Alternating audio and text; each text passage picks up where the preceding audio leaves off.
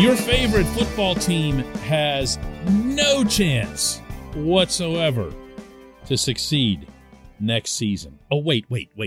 It's a teensy-weensy little chance. Good morning to you. Good Tuesday morning. I'm Dan Kovacevic of DK Pittsburgh Sports. This is Daily Shot of Steelers. It comes your way bright and early every weekday if you're into hockey and or baseball. I also offer up daily shots of Penguins and Pirates, where you found this.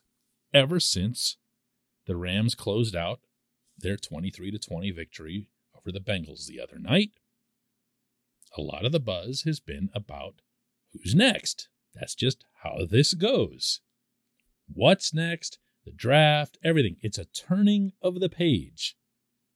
And part of that is that immediately the Caesar Sportsbook in Vegas puts out the odds to win the next Super Bowl, because that's when the betting starts. The Chiefs were listed as the favorite, 13-2 odds.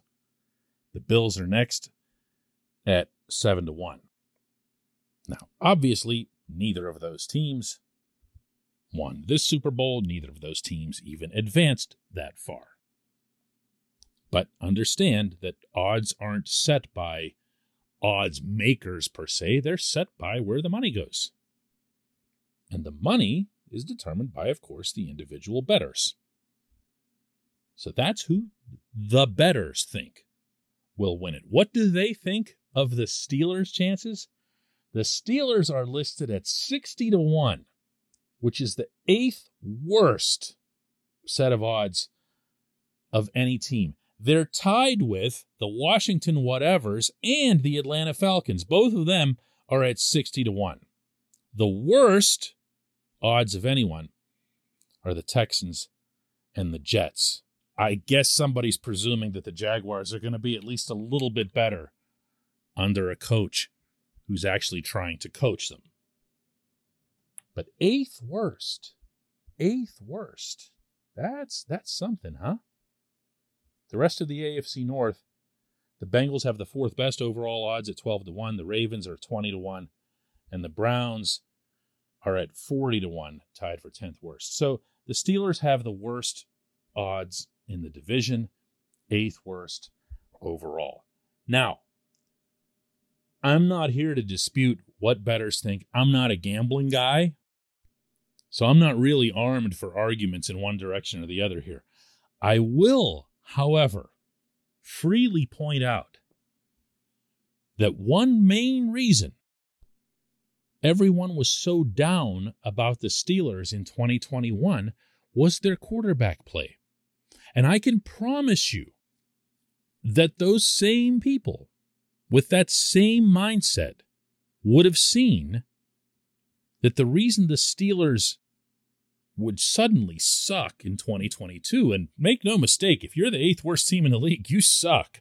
If the Steelers were to drop to that level, they would say to you right now that it would be because of their quarterback play. Well, which is it? Which is it here? The Steelers' quarterback play was horrendous in 2021, according to a whole lot of people, and the Steelers are going to have a different quarterback in 2022, but that's supposed to be the thing that brings them down. This portion of Daily Shot of Steelers is brought to you by Point Park University. Choose from nearly 100 career-focused programs leading to bachelor's, master's, and doctoral degrees.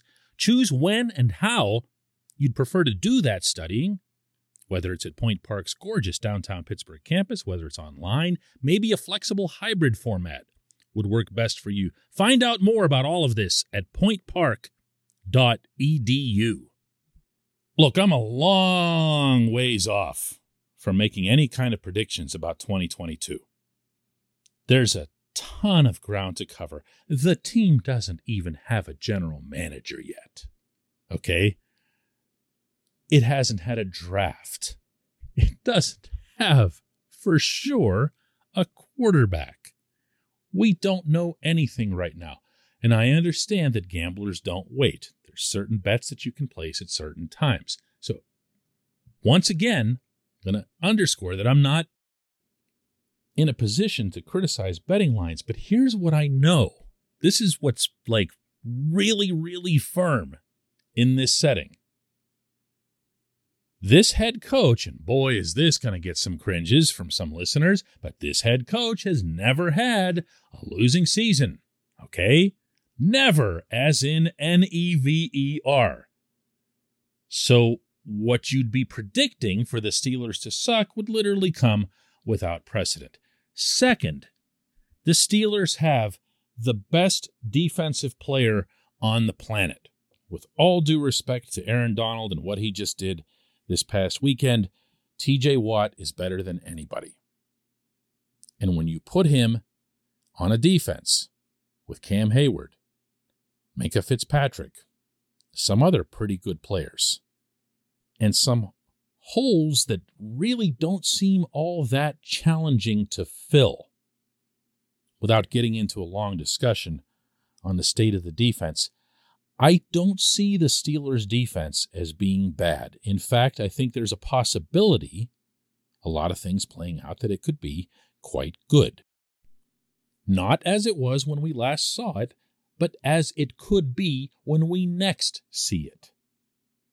Now, the offense is obviously a different story, but I think we can agree that the Steelers have some top-tier talent on that side of the ball as well. Najee Harris, Pro Bowl, is a rookie. Did a lot of good things. Took some punishment. Learned a lot. Hopefully improved as a result of the first real adversity of his football career. Pat Freiermuth looks like a real, live, big-time tight end. This is the second year. Let's see if he can rise up. Deontay Johnson faded near season's end. I have hope for Deontay. I don't know that he's a true WR1. I don't know that that status matters all that much. I'm open to, in fact, maybe even getting to the point of encouraging the Steelers to think very seriously about a high-round pick invested in a wide receiver, even though no one anywhere would see that as a need. The offensive line would benefit immensely from a competent coach. I don't believe in Kendrick Green, but I do believe in Dan Moore. I do believe in Kevin Dotson. Quarterback, I mean, this is obviously the toughest one, but if you looked at the way Ben played and you think it was awful, which most everyone did, certainly on the outside, then again, you should have a pretty tough time suggesting that the quarterback position would be the downfall of the next team. Because maybe Mason Rudolph, at his age and his status, can do things that Ben wasn't able to do at his age and his career status. Maybe that'll open up some things. Maybe, who knows, Matt Canada isn't the idiot a lot of people, including myself, paint him out to be. Maybe he just needs a certain type of personnel and it was never going to work with Ben. All I'm saying is there's a lot that can still be done. And even on the offensive side of the ball, it's not exactly barren when it comes to pieces. Oh, and one other thing. The Steelers have about $1 billion in cap space entering this offseason and a full draft class on the way.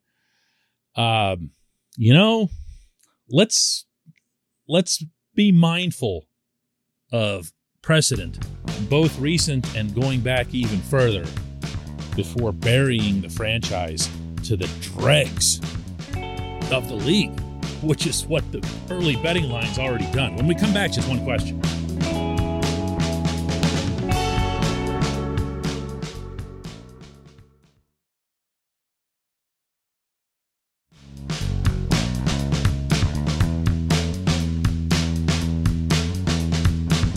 Welcome back. Time for J1Q, and today's comes from Dave, who asks, Cam Hayward is putting together a pretty solid resume. Sacks, all-pro selections, even extremely high Pro Football Focus grades if you're into that sort of thing.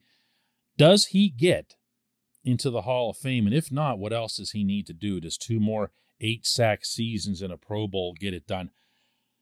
Dave, I don't know that with Cam you're going to have a real easy time making numerical cases. He's an interior defensive lineman in a 3-4 as he's talked about himself in recent years, that's hurt his standing.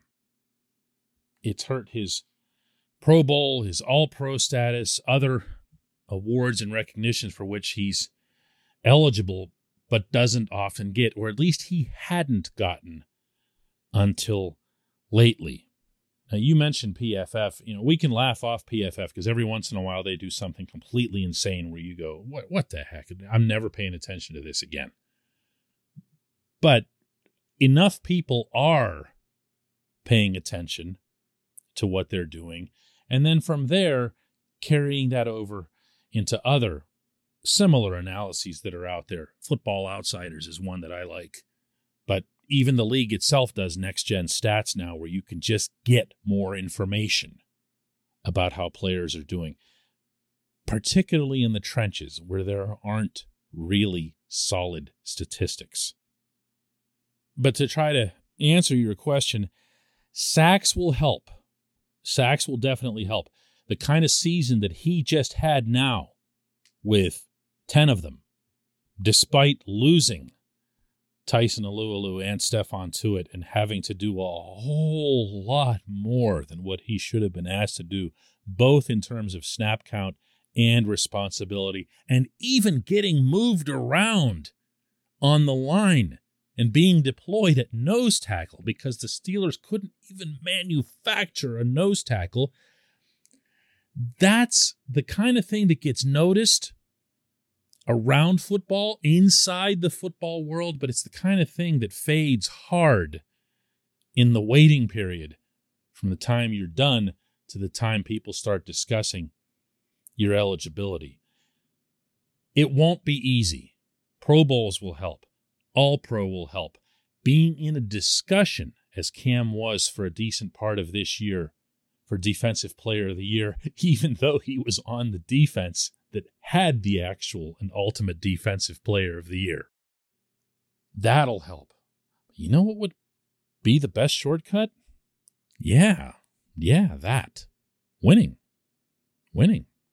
Look, Cam's going to be 33 next season. Cam will have to be, no choice in this matter, one of the Steelers' best players on either side for them to contend, for them to apparently immensely exceed expectations. Cam is going to need longevity, and he knows that, and he's up to it. I asked him, this was in Baltimore, I asked him if he believes that he's still getting better, that he's actually getting better with age. And some people will say that in a hokey way, and I sure am. I'm smarter, maybe not able to do this or that I was when I was younger. Cam's answer to me was, I have no choice. And he didn't just mean that, I'm sure, from the team standpoint. He meant that from, he wants the Hall of Fame. He wants the Hall of Fame. Somewhere on what I'm sure is a really long list of motivations, the Hall of Fame is there. I'll bet if he had to choose between a Super Bowl championship and a Hall of Fame, he would take the former. But the ladder's right there. It's right there. It's going to be work. I appreciate the question. I appreciate everyone listening to Daily Shot of Steelers. We'll do another one tomorrow.